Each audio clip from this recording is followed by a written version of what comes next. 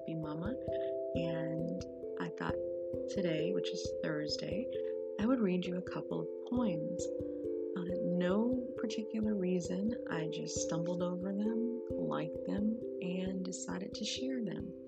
The first one is by E.E. Cummings, a very popular author that a lot of you probably have heard of, and it is called Somewhere I Have Never Traveled, Gladly Beyond.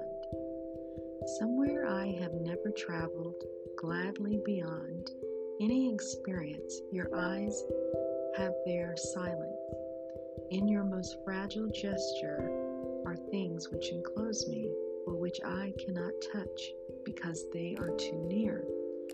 Your slightest look easily will enclose me, though I have closed myself as fingers. You open always, petal by petal, myself as spring opens.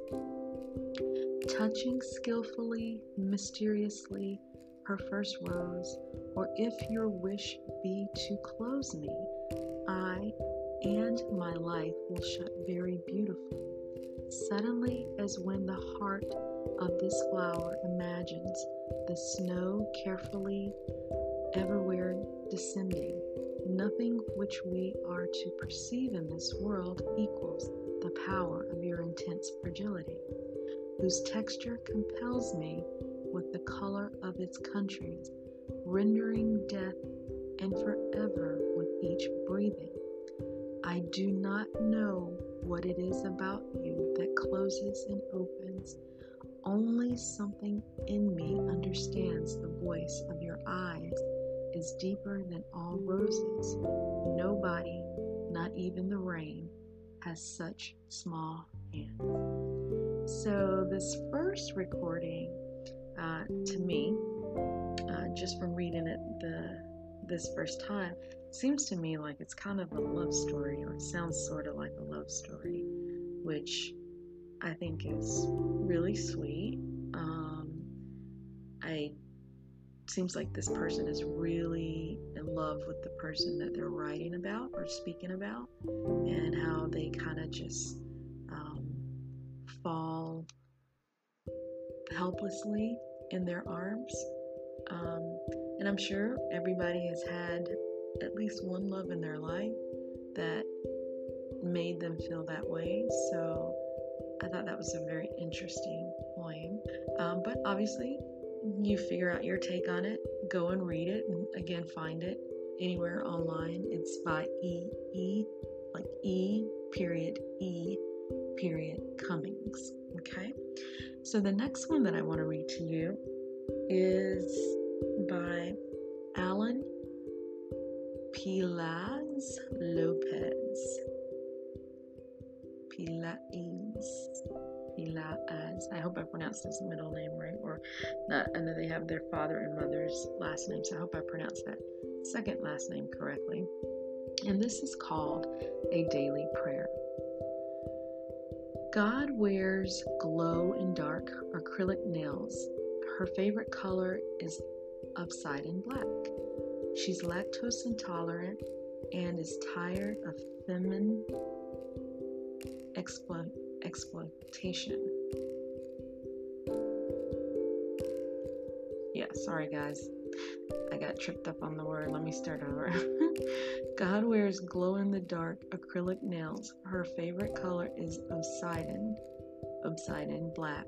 She's lactose intolerant and is tired of feminine exploitation. God buys gold hoop earrings at a Dollar Tree and ain't afraid to wear eyelash extensions for 2 weeks straight, even if the package reads one-time use only. God says hi to everyone the moment she boards public transit, and after she's seated, she speaks loudly into her phone while munching on her hot Cheetos. God carries a plastic bag with quarters, pennies, and her passport because she knows most of her followers ain't blank, and removal proceeding are always already a possibility. God orders $1 fries, $1 cheeseburger, and $1 drinks at fast food restaurants because a girl needs to live, and sometimes thriving looks like surviving. God checks her eyebrows on her phone every 2 hours and licks her index finger to realign each hair particle before meeting up with the girls. God walks into Metro PCS every 3 days for water damage service because she's often too weeping onto her Android M2 WTHFSA and SUN, the deaths of Black girls. God hired a personal stylist because she don't know no more how to be simultaneously ready for a funeral, court hearing, birthday, celebration, anniversary, dinner, and the club. God has Twitter accounts with 36 followers, and it's aight because she follows 794,000 folks, and they all Black femmes, and she and the 36 that follow her hold her so she can hold the rest of the world. Okay, you know what? I jacked this poem all up, people. These are my first time reading the poems as I'm reading them to you, and clearly I did not pre-read this poem so I could get a flow of how it was going. I don't think I'm going to reread it, only because it's cute and I like it, and it sounds like this Alan person is reading from or created a poem from a Black person's perspective, which I think is really unique and interesting.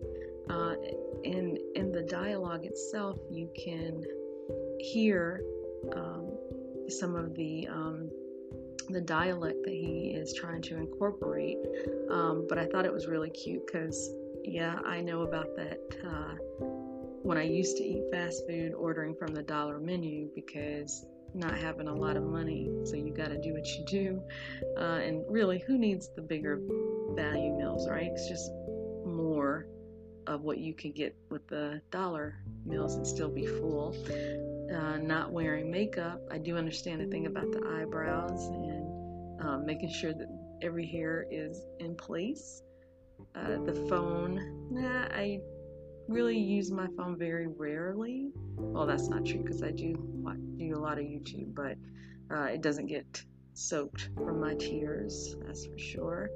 The one that really resonated with me is the amount of followers. I have a very small amount of followers, and actually I don't follow a lot of people, but I do check them out. I look at their sites, and if there is something of interest that I like, then maybe I will follow, but definitely I get that whole 36 followers, and actually she has more than I do, or the person in the poem does, so this was cute. But if you want to reread it, definitely better than I read it to you. It's called A Daily Prayer, and the author or poet is Alan, and I'm going to spell the middle name or last name. It's P-E-L-A-E-Z, Pelez Lopez is what I'm going to assume. But yes, so needless to say that I'm so sorry to the poet that I screwed up your poem. But I think it's probably better if I pre-read poems versus trying to just read them to you so I can get a flow of how they are going. So what I'm going to do is just put you on hold for 1 second, and I'm going to read one that I'm looking at and come right back. Hold on. Okay guys, I'm back. So I found one that I'm going to leave you with today, and I should tell you that I found these poems on poetryfoundation.org. The last one that I'm going to read is called The Seashell. It's by Maren Sorescu, Sorescu, and it was translated by Michael Hamburger. That's an interesting name. Well, not interesting, poor guy. I'm sure he had a couple things to deal with in life. Okay, the seashell. I have hidden inside a seashell, but forgotten in which. Now daily I dive, filtering the sea through my fingers to find myself. Sometimes I think a giant fish has swallowed me. Looking for it everywhere, I want to make sure it will get me completely. The seabed attracts me, and I'm repelled by millions of seashells that all look alike. Help! I am one of them. If only I knew which. How often I've gone straight up to one of them saying, "That's me." Only when I prized it open, it was empty. I love this one. I think this one is talking about somebody, obviously, who, like most of us in society, we all start to feel at some point that we are just another feather on a bird's wing, right? Different sizes, but we all blend in. We all look alike. We have no distinction because everybody has a goal that they're trying to achieve as far as physical. We're all really just looking like one another. And this person sounds like, they really just feel like another seashell. And every time they think they find out who they are, they open it. They're not in it. Well, they're still looking. They're still searching to find themselves. So that poem was really good because I think so many of us are doing that this day and time, trying to figure out where we fit in. And maybe I belong to this group. Maybe I belong to that group. But when you go and you actually look inside a little bit further, you're like, no, that's not me. I'm not in there, So this is when you really got to do some soul searching and look deep inside and find out who you are, who you want to be, who you want to present yourself to the world as. And is it okay if we don't follow what everybody else is doing? I think so, personally. I think we should definitely walk to a beat of a different drum. It should not be what everybody else is playing. You are unique. Therefore, you should be you. Do you, and be happy with that. So today, I just wanted to give you guys a quick follow-up. I took my sun-dried tomatoes in yesterday. I completely ran out of time and I didn't do the next piece to it with the water and vinegar boil. So I did that this morning. So I've been up since like 5 o'clock. I did that this morning, and now I'm going to sit them outside again to let them dry for a couple of hours. And then when I bring them in this time, I will start. It's actually just enough to put in one little jar. So I'm going to do everything and put it in the jar and then close it up. I'm really excited. It smelled so good when it was in the water. My gosh. I loved it, and I am so looking forward to it. And a quick update on my sourdough starter. I'm getting some activity for sure. It's not as much as I want, so I haven't really saw the big rise yet in the starter, but definitely I've got some bubbles and some liquid that was forming on top. This is I don't know if I told you guys, but I had to end up throwing away the other starters because it's like trash. So this is technically day 3 for all 3 of my starters, and it is working, and I fed them all this morning. So, hey, you mess up, you start over again, you don't give up. You just got to keep going. I don't care how hard it gets or how frustrating it gets, because it does, because we want stuff right away. You just have to keep on going. So that's the word of the day, the message. Keep on going. Keep going.